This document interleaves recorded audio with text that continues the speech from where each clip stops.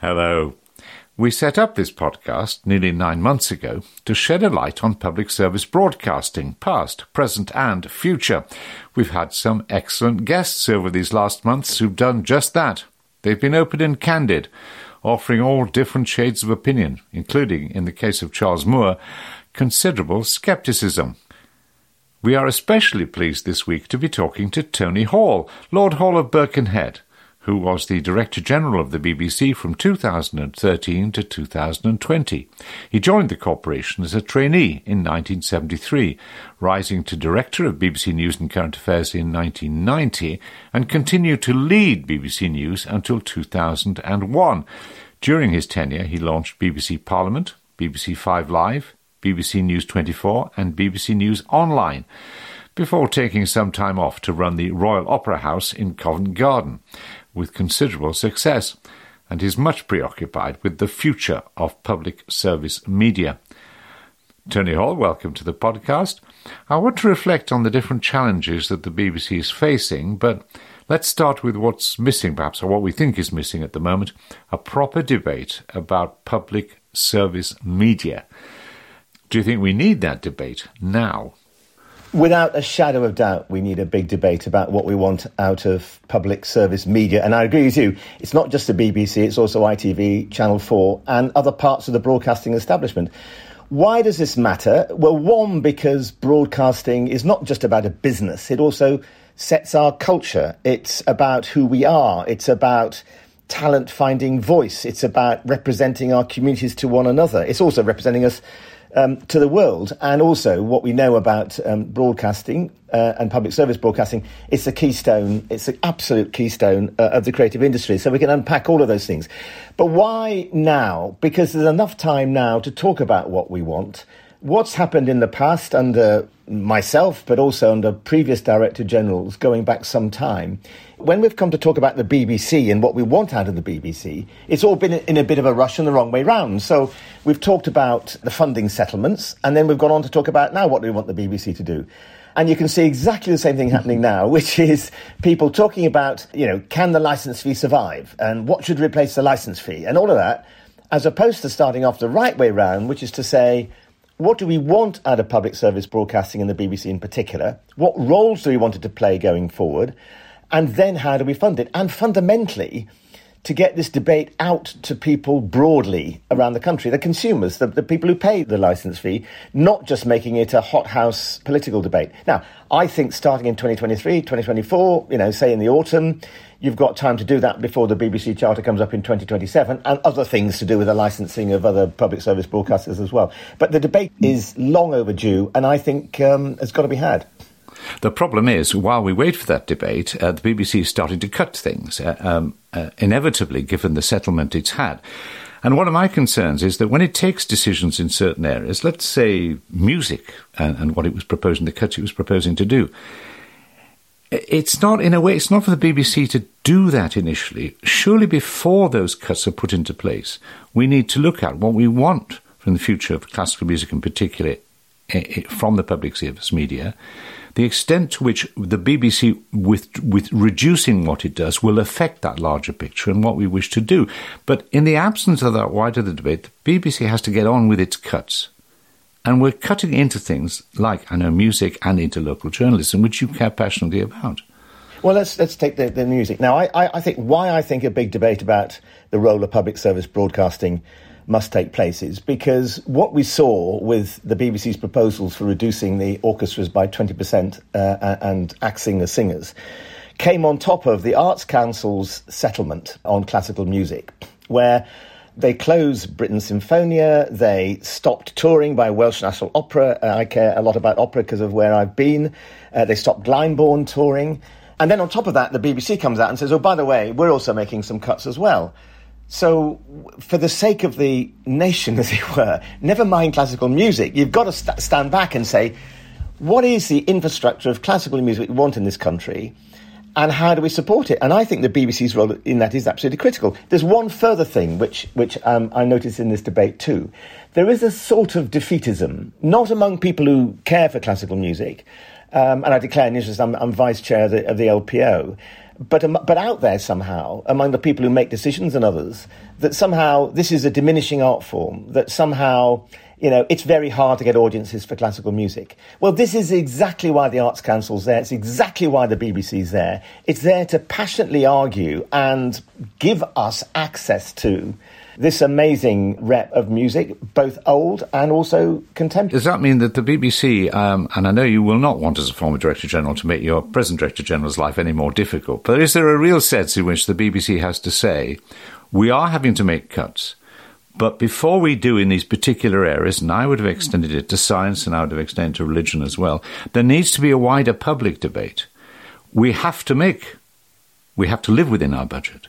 But we're aware in these areas we are fundamentally going to affect the provision of a whole range of public service interests, and therefore there needs to be that wider debate. I'd go along with that. I mean, Tim has got a really, really hard job, and will be nothing but supportive of the BBC. There's nothing, we all need to come behind the BBC and support Tim. But I think two things I would say about that. One is we do need to be clear about the damage done by the government's decisions about a flat licence fee for 2 years. They decided that. That actually puts the BBC in a very, very tough position. And I think we also need to understand that there's no easy way out from this. I mean, people say, well, the BBC can always be more efficient. Yeah, well, the National Audit Office last autumn said that the BBC's efficiency rate had been really, really high. The overhead rate was something like, 5%, which, compared with other organisations is pretty good. And on top of that, if I recall rightly, you could only expect going forward 1/3 of productivity savings to come from productivity, and the other savings would have to come from programme cuts. So, there's no great easy out there by saying, oh, they can become more efficient. They have too many overheads, they're sending too many people to Glastonbury and all that sort of stuff. Well, cheap headlines, but it's not what Tim's facing. And on top of that, people say, well, you can just be more commercial. And, I set up BBC Studios to be exactly that, to sell programmes all around the place. But again, that the margin you make on selling programmes, let's say you're doing really well and it's 10, 15%, that can't fill the hole. Even if you expand hugely, and they are expanding well, that can't fill a hole. So in the end, you come back to, it's too late now for this round, but let's make sure we get it right from 27 onwards. And my own view, having looked at all the options with the select committee I'm on, my own personal view is you're going to come down to something like a licence fee or a household tax. And then the question is, can you make that more proportionate to people's ability to spend? But, I'm kind of with you on this. Let's start off by saying, what do we want this organisation to do before we start deciding on what the right funding amount is? And before we go a little further into the BBC, would you extend that to Channel 4? Because, when Channel 4 was set up, 1982-3, and I was rereading the other day what Jeremy Isaacs was proposing and largely achieved, and it was an astonishing moment. But it's 40 years ago, and there are some people in the industry who think, and they, to a degree, look at the salaries that Channel 4 executives are paying themselves and wonder, what is the point, what is the public service element in Channel 4 now? So would you include, when you talk about the need for a review of public service media, it's also important that Channel 4 is involved in that and that those running it are open to a debate about its future and its role in public service? Well, I think to counter a weight of opinion, which I think actually in the public is probably shifting, we've got to get out there and argue for public service media as a whole, BBC and Channel 4. I have a kind of really cheeky idea about Channel 4. I mean, I loved being on the Channel 4 board. I was on it for 8-9 years, and I really rate Channel 4 enormously. And I think it's a really important part of the ecology. I wonder whether, going forward, we need to rediscover what Jeremy Isaacs set up so brilliantly, however many decades ago, and say to it, look, you need to commission, under the media bill, they can commission their own stuff, of course, but look to commissioning not from indies that are owned by enormous companies, but actually fashion a new cadre of independent television companies. And that's what we're going to charge you to do, because I think they can do that very well, and I think that would enable them to be part of growing the creative industries going forward. And, the government... But you see, looking at Channel 4, some of them, you could say it needs also to redefine minorities, because some of the ideas and groups which were in the minority 40 years ago are not so now, and different minorities come up. In fact, old majorities become minorities. I have a hobby horse about religion, for example, and its coverage and the necessity for understanding what is the most important thing for so many people from different backgrounds. Channel 4 got rid of a commissioning editor of that about 10 years ago, and there is no requirement laid upon Channel 4 to explore this area, which, in the world, 85% of people consider themselves to be religious. So I just think there needs to be that, again, wider debate with Channel 4 about what its purpose should be in the future and where it fits in to that public service need. I think what you say about genres, I think is right. I mean, there's some genres that we should... And I happen to agree with you on religion. And I remember you and I at one of those VLV conferences talking about this. I mean, I do think understanding faith and understanding religion is fundamentally important, and finding ways of doing that across the BBC, Channel 4, other public service media is important. So I worry about a diminishing commitment to those sort of genres that actually matter a huge amount. Can we turn to local and to regional journalism? I think you started off very early in your traineeship in the BBC in Northern Ireland, didn't you, at the worst time? I remember, well, it was just an appalling time, wasn't it then? And you've carried throughout your career a belief in the importance of local journalism, and you therefore must be very disturbed about the crisis in local reporting, if you like, and then that now exists, and you did try to do something about that. But also, you must be concerned, are you, about, well, they say it's not cuts, but shall we say the reduction in certain forms of hours in BBC local radio? I love local radio. I visited every single station bar one, because I'm a huge believer in what local radio does to communities and how it makes communities, it strengthens identities. And actually, one of the things I did in my time was to abolish what was an all-England evening programme and say to local stations, you now go and use that time to find new talent. And they did. And they found some extraordinary programmes that both represented their localities and also found people who had not had a voice to that point. I think local radio, from the point of view of news and community, is really important. Where it works well, like in my time in Radio Cumbria, it helped define Cumbria. I've seen it work brilliantly on Humberside with Hull, helping City of Culture there. Or when big stories happen, floods or whatever, the local radio people are the first in, they're the last out, and they're almost part of the... infrastructure is the wrong word, but, they're recognised as being different to the people who'd come in nationally. So I think local radio is phenomenally important. I think because of what Ofcom has done, we've seen a diminution of commercial local radio. So the BBC... Yeah, it's withdrawn effectively the requirements of local radio to do almost anything local. I know, which is, I mean, when I started off, you're in competition with commercial local radio stations. So I think the BBC are right to say we've got to take this forward digitally. Myself, I think I would not be trying to trim back what makes local radio so special, i.e. the amount of programming done at a local level. I mean, the other thing is we know, and you hinted at it in your question, I mean, I set up the local radio or local democracy reporters scheme, which so far has covered over 250,000 stories. This was because the press were not at council meetings or court cases or these things were just going unreported because of the collapse of a lot of the local press. So under the last charter, I said, right, we'll go in there and we'll train people and we'll use people. 250,000 stories and places being covered that have not been covered before. Now, that matters for our democracy. So again, before the BBC has to take decisions which it doesn't really want to take because of funding, we should be having a debate about how do we want to cover our local communities and the BBC's anchor role in that. And when there's a clear case of market failure, as you say. Another area, of course, where you were deeply involved throughout your career, and specifically here, setting up the BBC's 24-hour news channel. The BBC has amalgamated its world news and its domestic effective news channel, although it keeps the possibility of opt-outs on certain occasions. And some people are wondering, well, hold on a second, if Sky can deliver such a unique domestic service, it's going to be Sky that's going to be in every MP and other person's office turned on, not the BBC. Now, again, the The BBC didn't want to be in the position. It had to make cuts. One needs to be very sympathetic to it. But it says something, isn't it, if our national broadcaster can't provide a 24-hour domestic news channel? Well, it's early days, but I wonder whether it will last. I think, at the core of the BBC it is news. And, reading the Reuters report on news the other week, you just see how important it is. And it's good, all the things they're doing to demonstrate to us that this is news that is factually based.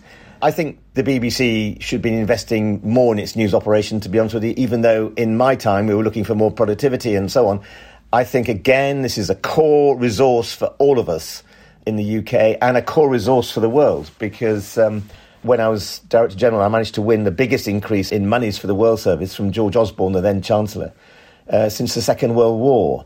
And you just saw the reach of the BBC go up to just under £500 million a week because of this extra resource. So we should be building on the World Service, and I think there needs to be more resource going into BBC News, I would say. It's probably now, my guess, I'm 2 years out of the place, it's probably about as efficient as you can get. And just listening to the Today programme this morning, you need that sense of first-hand reporting. Tina Brown had a conference recently where Woodward and Bernstein were talking, and, they had to remind everybody why we need reminding that the basis of great journalism is being there, knocking on doors, asking the questions, gathering the data, and that sort of first-hand power is what the BBC stands for and should carry on standing for. And because original reporting is, as you say, now what we've got now is a proliferation of opinion channels. I mean, look at GB News, for example.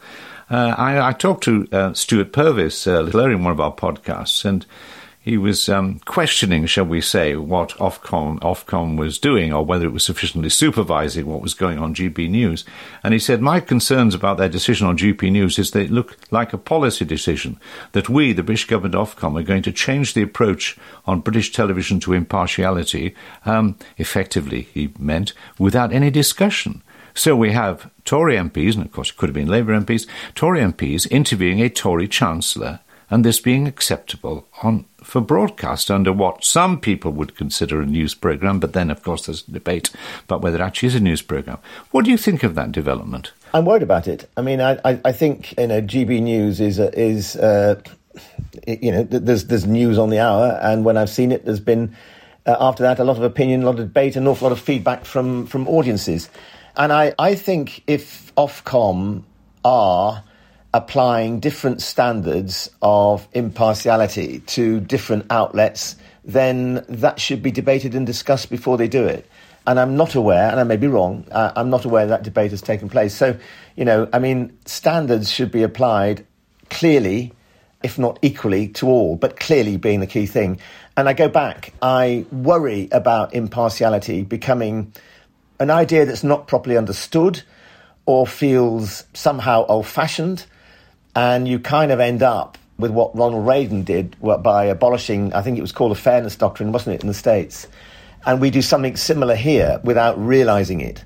We kind of drift towards a point when you have very, very partisan channels. And I think what we've got, with the ecology we've got in this country, we are very well served, and we should lose it. Well, we shouldn't lose it. We should lose it, only without proper debate. But I would be in the opposition to any change at all. I mean, you presumably in many ways you're past shocking, but were you as shocked as I was when you actually read the documents that Fox Television executives and presenters had to reveal in a court case, which showed that they knew that that Trump had lost the election, they knew all about Trump's lies, and yet they were saying, we cannot say this on air because we will lose our revenue, our audience. So internally, they're saying one thing, externally in public, another.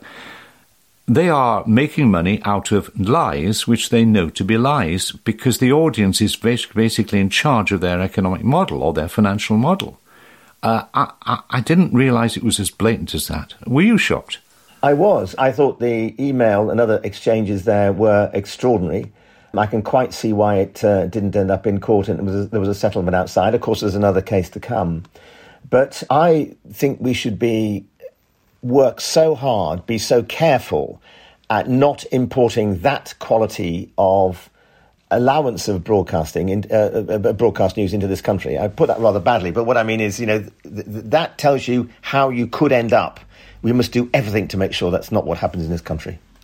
Because there can be no debate if there aren't any agreed facts or agreed premises.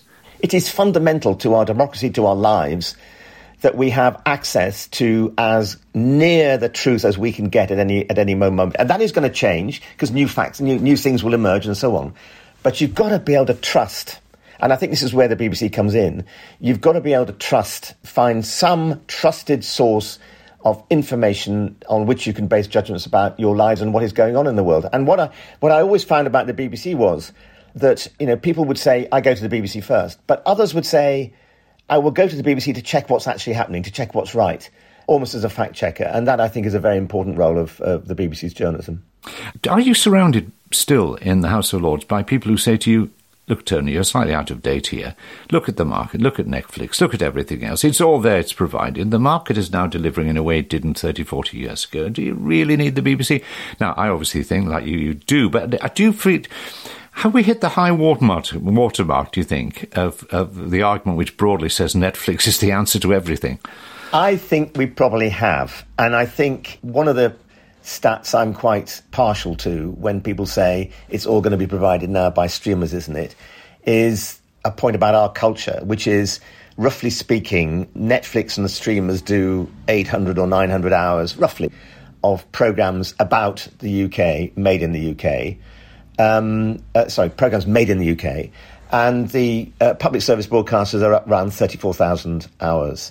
So, and that's not going to change. So, if you want to have broadcasting as part of our culture, as a creative force in our culture, and I believe it is, it's more than just a business. It's about expressing ourselves, then actually you've got to have an infrastructure that delivers that, and that's why public service broadcasting broadly is so important. So this is not an old-fashioned argument. It's an argument which has to be refined and refreshed according to what we now have, and we have incredible riches. I'm the last to complain about Netflix or Apple or what I can get on Prime, because actually I'm getting some wonderful things. But that's not to say you don't need the core of what makes us who we are from the public service broadcasters. Now, you stress the importance of impartiality and the importance of trust. If people can't trust the BBC, can't trust the news, I mean, we are in trouble, I think. And obviously this leads us to the question of the chairman of the BBC and the perceived impartiality. Now, you said at a meeting I was of the Viewers and Listeners Organisation, you said you think the Prime Minister ought to give up the power to choose who should take on the role of the BBC chair. And you said about Rishi Sunak, he should say something interesting about BBC chair rules. What would be interesting in your view? Well, I think it would be really interesting if the Prime Minister, Sunak, or whoever the future Prime Minister might be, Rishi Sunak, was to say, it really matters that the person who is chair of the BBC is seen to be impartial and independent. And I'll leave it to a committee of people to decide who that person might be, that we know who that committee is. We can see their political allegiances, if there are any or not. That's a change from last time where it was not an impartial grouping of people. And by the way, I think the board of the BBC should have a casting vote as well as a DCMS select committee. Because, you sat on boards, I've sat on boards. It's very odd to have a chair imposed on you. Now, I know that happens in arm's length organisations from arm's length organisations in the public sector.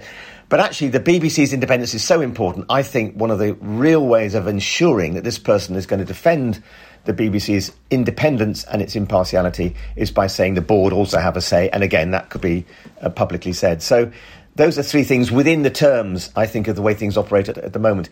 You've also got to ask yourself, I think, whether that person ought to have a broadcasting or media background.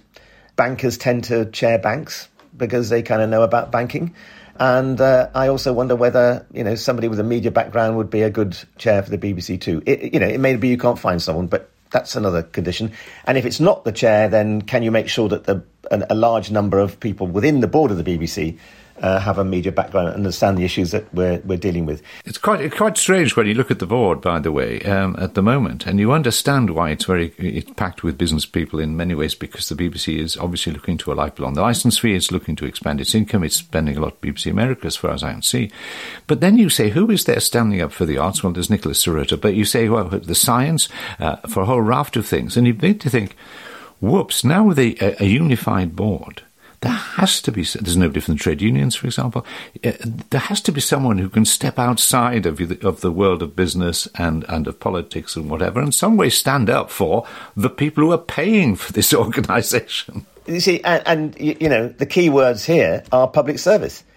This is an organisation which is there on behalf of the public to deliver great and good things that the public might not get in any other way, and helps to educate, we haven't talked about that, the public into things that are great for them. I mean, it goes back to that wonderful period after the Second World War when all sorts of great thinkers, thought about what should the public get as part of their right. And I think the BBC is part of that. I mean, it goes back earlier, of course, but it's part of that thinking. And it's also a view of ourselves of what we want to hand on. What do you think it's important? If somebody claims to be British or wants to be British or whatever, what we say, what does that mean? What do you need to inherit in terms of understanding about what the country was? And what do you need to know now to know what the country is? And, I mean, I look at things like the crisis I'm not a scientist, but I look at the worry about teaching of science in school, or the availability of music in school and elsewhere. And you think all of this is screaming out for a public service to do something about, broadcasters to do something about.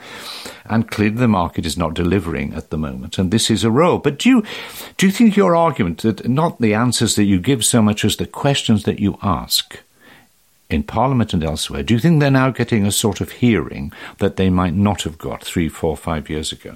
I think so, and I hope so. I mean, I think I think there's a shift happening where people are realising that the public sector matters an awful lot. And, the things that we want, many can be delivered by commercial means, and that's great. If they can be, fine. But that there's something about the public realm, there's something about our identity, there's something about what we expect all our people to have access to that answers the question, therefore, what is public service broadcasting? I am much impressed by, when I was running the BBC, at the idea of the BBC also being a convener. Round the BBC, you can bring people together to have discussions about what you can do collectively that I think very few organisations can do other than government.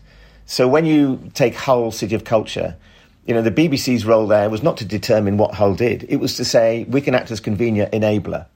And I think that comes out in the cultural industry, creative industry's vision that the government put out last week.